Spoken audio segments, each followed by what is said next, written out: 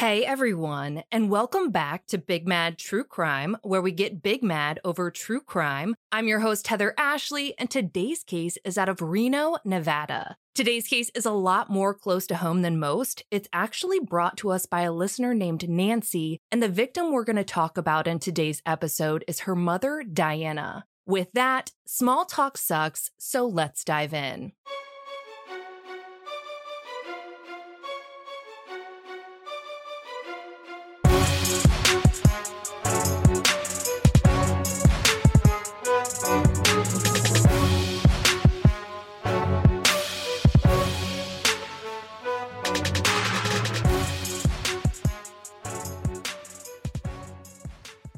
Diana Engstrom was one of those people who knew how to do life right. She sought happiness wherever she went and in a pay-it-forward kind of way. She was someone who could figure out how to find joy in any situation, and she wanted that for everyone else too. She was a drop-everything-for-you kind of person, and especially when it came to her daughter Nancy. After Nancy was born, her father didn't stick around long, but Diana could have written the book on how to be a single mother. The way she managed to be all the parent Nancy needed made it feel like there wasn't much of an absence in her life. When Nancy was 10, her mother met a man named James, and he was everything she and Diana never knew they were missing. He and Diana got married, and he loved Nancy as if she were his own daughter. For that reason, we're going to refer to James as Nancy's father because that's exactly what he is to her. Nancy said that her mom and dad's relationship was like a cliché romance novel. They had regularly scheduled date nights twice a month, held hands at the grocery store, and they were so cute that as a teenager, Nancy thought it was gross, but as an adult, it's all she's ever wanted. Outside of Diana's devotion to her daughter and husband, she was a massive Rick Springfield fan, the guy who sang Jesse's Girl. She loved him so much that Nancy became a huge fan of him as well, and the two went to at least 50 of his concerts together. Nancy even got to go on stage with him once when she was little, and Diana wasted no time snapping a picture of her up there with him wearing this cute little dress with blue flowers on it, and she took it to every future concert she went to, hoping she could get Rick to sign it, and one day it happened. That signed photo became one of their family's most valuable memories.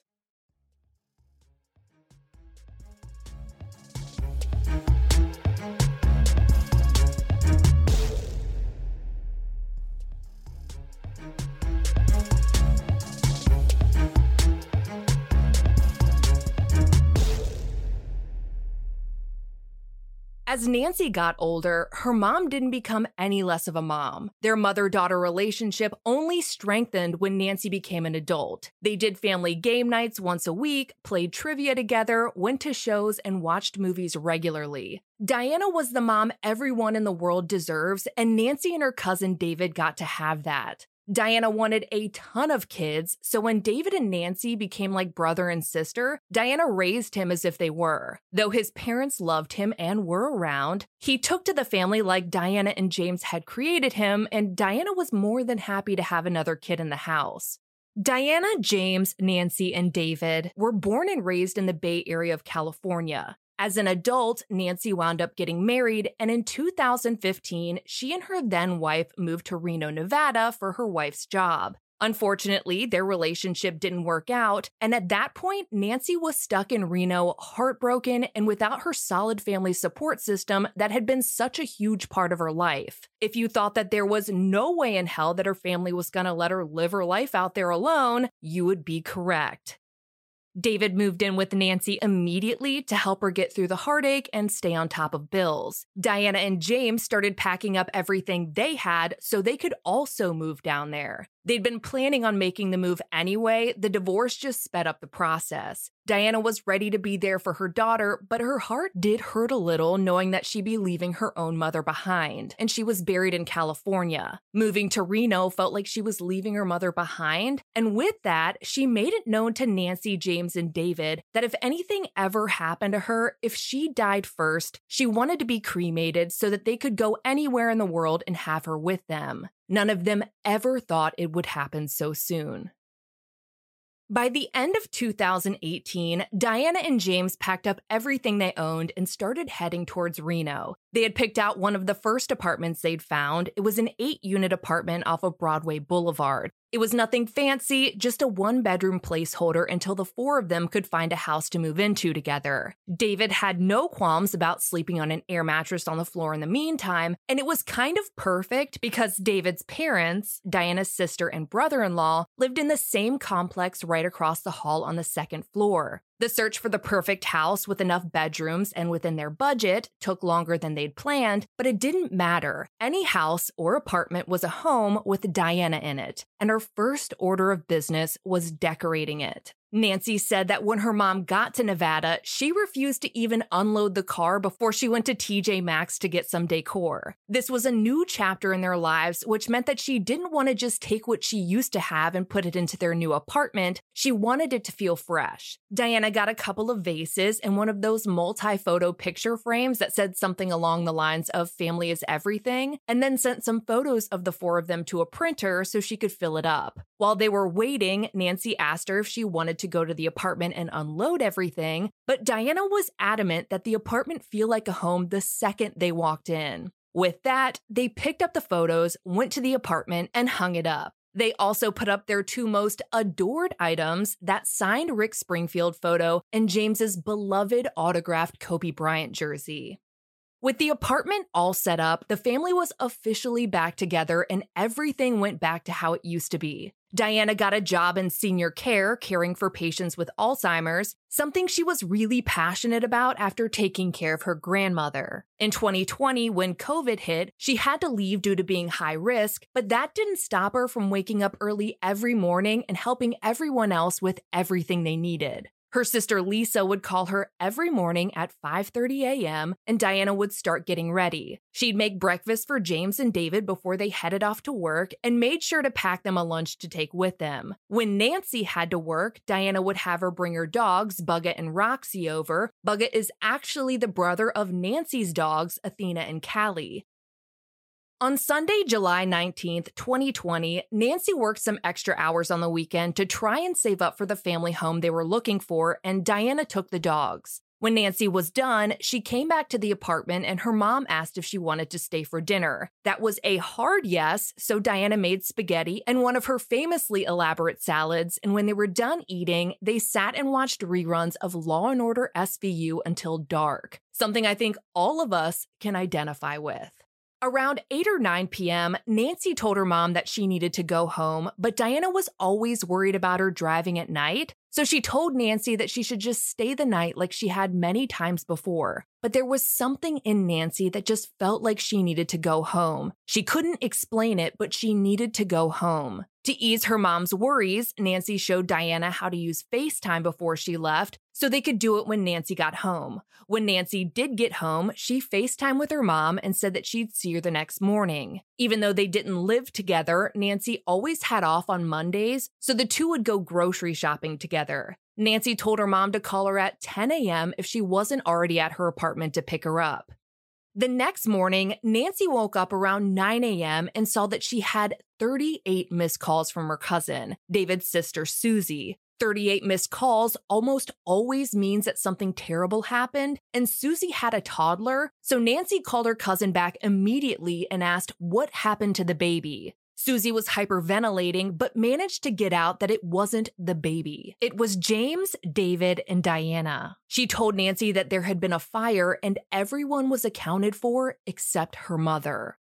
Earlier that morning, between 5 and 5:30 a.m., James woke up to the smell of smoke. And not like someone blew out a candle, it was an overwhelming smell. He ran to the window and saw a glow on the side of the building. The apartments were on fire, he was above it, and they needed to get out. He went into fight or flight mode and ran to the front door, which was at the front of the living room, and tried to wake up David, who was asleep on an air mattress. David slept with headphones in, so he didn't immediately wake up with all the commotion going on. James ran to the front door to see if he could get a better idea of how long they had to get out, but as soon as he opened the door, smoke filled the apartment and it was clear that there was no time left. He ran back over to David and kicked the air mattress so hard that David flew off of it onto the floor. Once he was awake, he realized what was going on and he too went into fight or flight mode. They thought they heard Diana yelling for them, asking where they were, so they figured she'd already gotten out and was yelling for them from outside. James couldn't remember a lot in that moment, but knew that if she had been in the bed when he woke up, he would have shaken her. And Diana's sister had called her at 5:30 a.m. to wake her up. Assuming Diana was already outside, they followed the barks of their dogs, Athena and Callie, but the barking stopped. They kept trying to look for them, but it came to a point where if they didn't get out of the apartment, they weren't going to make it.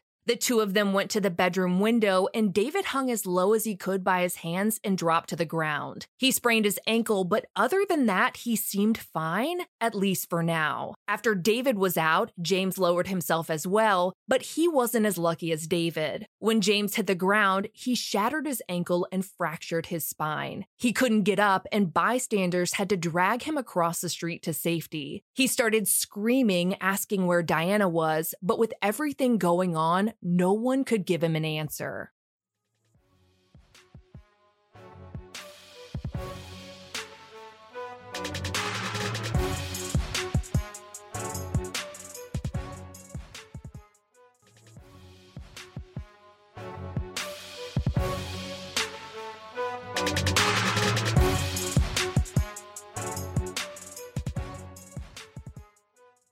David's parents lived across the hall from where he, Diana, and James lived, so once he got out, he ran to the side of the building to see if they'd gotten out yet. He watched as his dad lowered his mom out of the window, but his dad had a bad elbow, which caused him to lose grip and she fell to the ground, breaking her leg. His father then jumped out of the window after her and onto the fence beside the building. The fence crumbled as he hit it. As soon as he knew his parents were safe, David's adrenaline dumped, and the severity of his smoke inhalation sank in. EMS sedated him and intubated him on scene and put him into an ambulance to the hospital.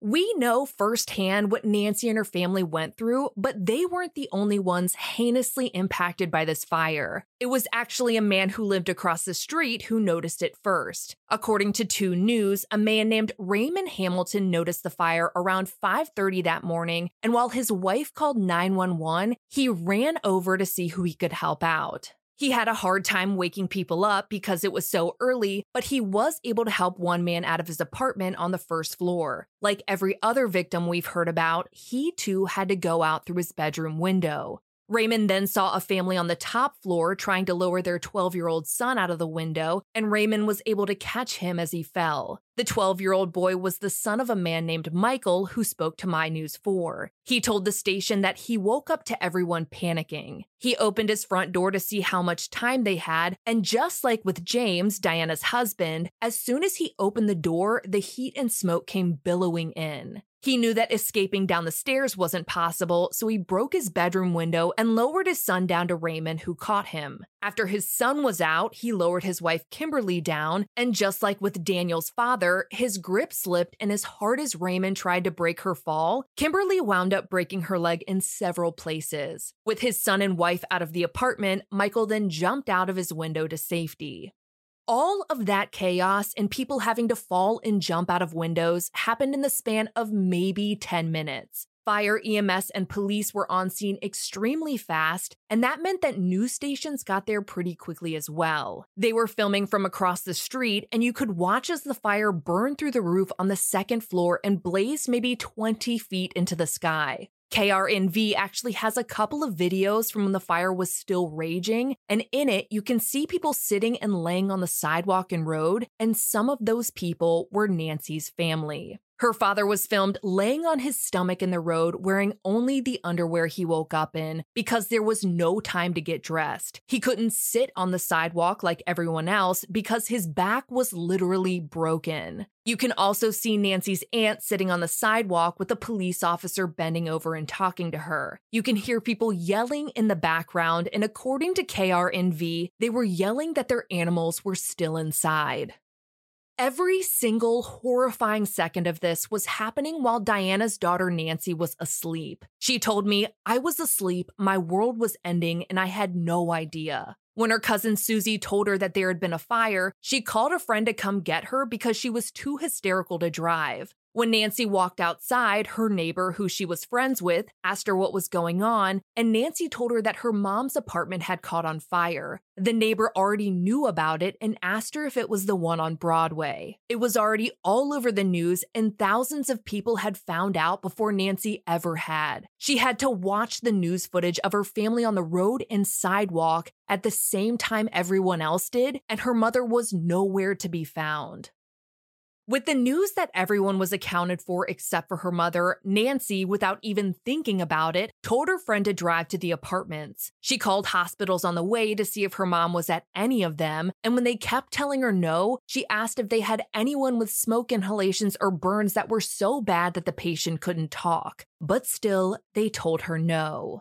By the time Nancy got to the apartment building, the entire block was taped off and she didn't give a single fuck. She says that she doesn't recommend it, but she went through the tape. She found a cop and told him that she was looking for her mom, that her mom lived there and she needed to find her. While she was telling him that, she overheard two detectives saying that they had found the bodies of two females, one upstairs and one downstairs. It was at that moment that Nancy knew her mom had died. There were only a few women who lived upstairs, one being her aunt and another woman whom Nancy was looking at sitting on the sidewalk. Her mom was the only one left. Nancy walked up to the detective to try and get more information, but he told her that he couldn't disclose anything because at that point, he didn't know who she was. He told her that she needed to contact the medical examiner. On top of everything she'd had to process that morning, she now had to call the medical examiner's office, and when she did, she couldn't get a hold of anyone. She called them several times trying to get in touch with anyone while she drove to the hospital her dad was at.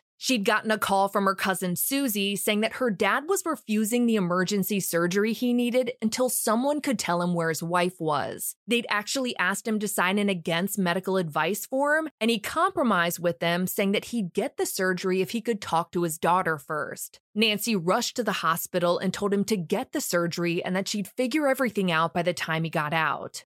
With her dad in surgery and no word from the medical examiner, Nancy headed to the next hospital. They'd split up the survivors of the fire between two different hospitals, and David and his parents were at another one. Nancy was taken to the ICU waiting room, and before she was able to check on David, it was in that room that she looked at her phone and saw that the medical examiner was calling her back. She answered and they asked her to describe her mom, and Nancy said that she was 5'9" with curly red hair and a tattoo of Nancy's birthday. They immediately confirmed that her mother had in fact died in the fire and her body was at the medical examiner's office. Nancy screamed, collapsing to the floor, and at some point, sound stopped coming out. She was still screaming, but there was nothing. Her mom, her best friend in the entire world, was gone, and she wasn't coming back. Life was a complete blur for Nancy for the next 20 minutes, but there were things she needed to do. She needed to check on David, and her dad was going to be getting out of surgery soon. She was relieved to see that after several hours, her cousin had been extubated and was breathing on his own, so she went back to the first hospital to wait for her dad to wake up. She knew that when he did, she'd have to tell him that the love of his life had died. Nancy says that when he woke up and Diana wasn't there, he knew. Without anyone saying anything, he knew. Nancy said that your body just knows, you can sense it. My mom's energy wasn't there anymore. Diana's body had been found right below the bedroom window. Though they initially thought she'd gotten out before them, it's now believed that Diana was in the bathroom getting ready when the fire started and that she too had been trying to find the dogs. Callie and Athena were found behind the couch, and Callie had been covering Athena. In their final moments, Callie was trying to protect his sister.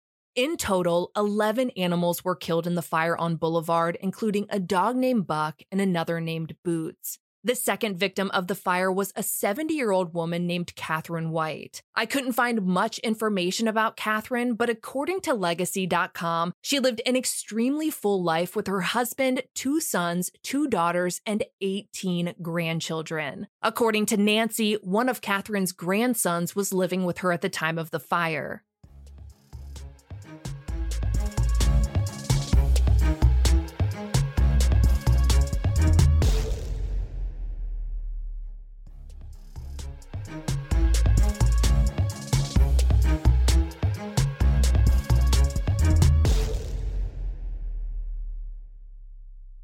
Because of the pure chaos and terror that had unfolded in just hours, not a lot of people were thinking about what caused the fire. They were just worried about getting out of it. But there was someone who was focused on who caused it. A neighbor who didn't live in the building who happened to be a former volunteer firefighter. According to the Reno Gazette-Journal, he saw a man running from the complex as it went up in flames, and he immediately started following him, or should I say, them.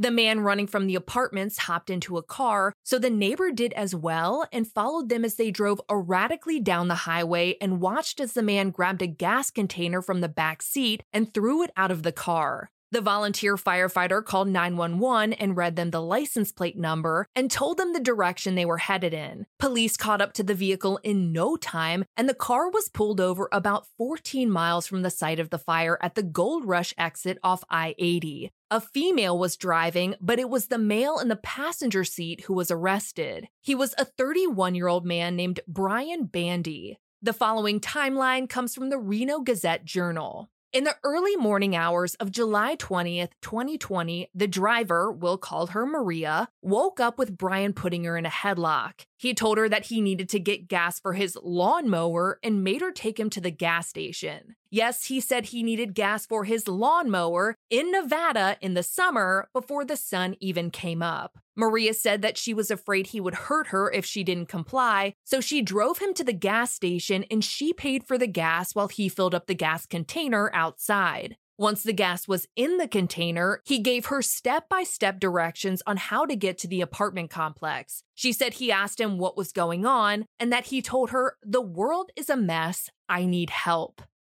Once they were at the apartment complex, the timeline from the Reno Gazette-Journal states that Brian grabbed the gas can and started walking towards the building. 5 minutes later, Maria says that she saw black smoke overhead and Brian running back towards the car. It looks like it's at that moment that the volunteer firefighter saw him and knew that he needed to follow him. Though Maria didn't seem to know what happened in those 5 minutes, Diana's daughter Nancy now does. She says that Brian took the gas can and doused the walls and doors of the bottom floor with gasoline. He also poured it onto the concrete steps, and according to Nancy, he also took the 2 fire extinguishers, one downstairs and another from upstairs, and threw them away in the apartment garbage cans. With the first floor and the stairs on fire and no fire extinguishers to put it out, it was going to be next to impossible for anyone to escape unless they woke up on time and went out of their bedroom windows, which is what everyone tried to do. According to the Reno Gazette-Journal, Maria said that Brian was acquainted with a woman who lived at the apartments and that she thinks Brian might have owed her $400.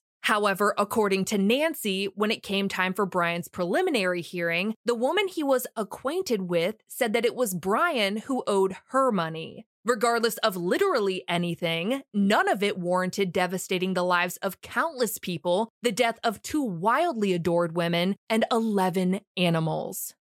When Brian got back to the car, the Reno Gazette-Journal reports that he pointed a 6 to 7-inch knife at Maria's ribcage and told her to keep driving. She drove until they were ultimately pulled over, thanks to the help of that volunteer firefighter. If it wasn't for him, Nancy isn't sure that they'd ever have gotten justice for her mom or for Catherine.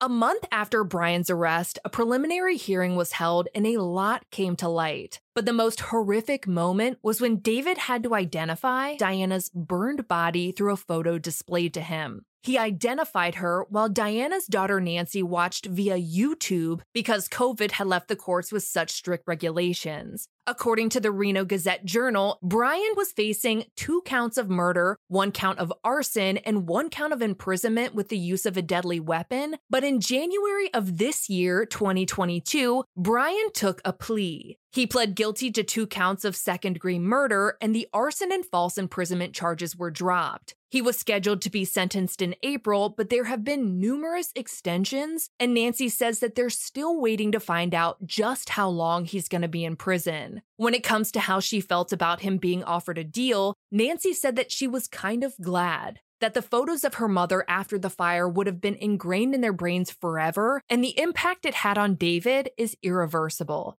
She said that a lot of people assumed right off the bat that she wanted Brian to get the death penalty, but in Nancy's exact words, she said, "No, that's the easy way out. Then he'd be free. I want him to be 99 in that cell and miserable. I want him to spend the life he took away from my mother rotting in that cell."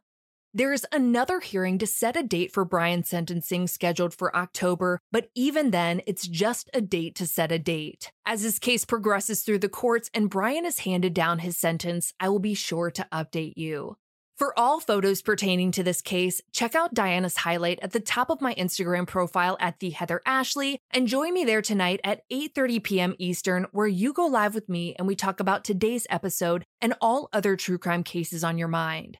If you like your podcast ad-free, subscribe to our Apple Premium or head over to our Patreon at patreon.com/BigMadTrueCrime, where for just $1 whole a month, your episodes are totally ad-free. I'll be bringing you a brand new case on Monday, and I cannot wait. But until then, we out.